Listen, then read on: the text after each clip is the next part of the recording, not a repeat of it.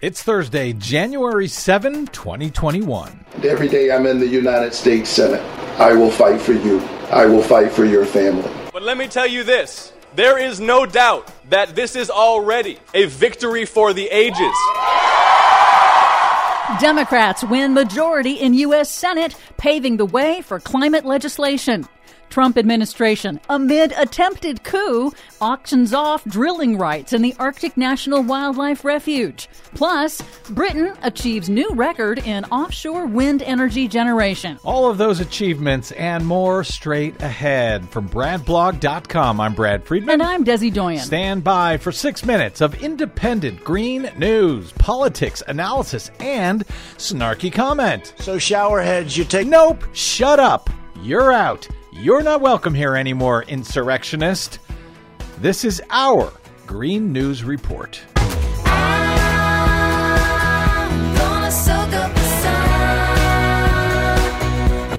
Okay, Desi Doyen, do you think we can get through the rest of Donald Trump's term without having to play any more Donald Trump on the Green News Report? I hope so. I think you will be richly rewarded if so. Well, as we go to air in the wake of the shocking, violent insurrection by Donald Trump supporters who attacked and temporarily shut down the U.S. Capitol on Wednesday, there is some normal news, and it's good news for all life on the planet. Democrats appear to have won control of the U.S. Senate majority after the runoff election in Georgia this week, with Democratic candidates Reverend Raphael Warnock unseating incumbent Republican Senator Kelly Loeffler and Jon Ossoff beating incumbent Republican Senator David Perdue. That's good news for the entire planet? Yep. Once confirmed, the Democrats will have a razor-thin margin of just one vote via Democratic Vice President-elect Kamala Harris as tiebreaker. Majorities in both houses of Congress are crucial to reversing Donald Trump's and Republicans' attacks on the environment and public health, and will enable the incoming Biden administration to pass aggressive climate legislation. However, with such a narrow Senate majority, conservative Democratic senators like Joe Manchin of the coal state of West Virginia will hold enormous power. Manchin will be the chair of the key Senate committee responsible for advancing any climate-related legislation. Oh, my God. Really? Yep. And that makes Joe Manchin, if this is important news for the entire world, that makes Joe Manchin the most important man in the entire world.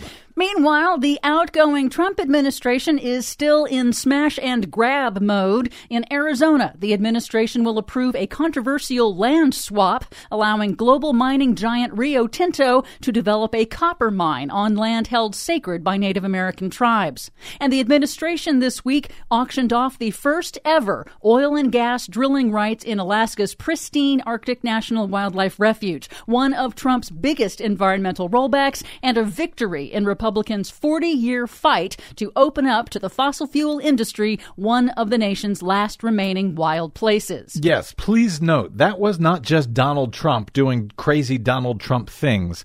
That was something Republicans have been trying to do for decades to despoil the Alaskan wilderness on behalf of oil companies. But in a stunning setback on Wednesday, the lease sale was a flop. What? Attracting just 3 bidders. And it raised just $14 million, a minuscule fraction of the revenue that Republicans projected as an offset to justify their 2017 tax cut for the rich. It's as if oil companies don't want to drill for oil anymore for some reason. Now, of course, the incoming Biden administration can repeal these rules in coming months and years. However, with majorities in both houses of Congress, Democrats can utilize the Congressional Review Act to vote to rescind Trump administration rules, rollbacks, and guidances that were finalized in the last 6 months using a simple majority. No filibuster allowed. That is huge news. I think it's a law put in place by Republicans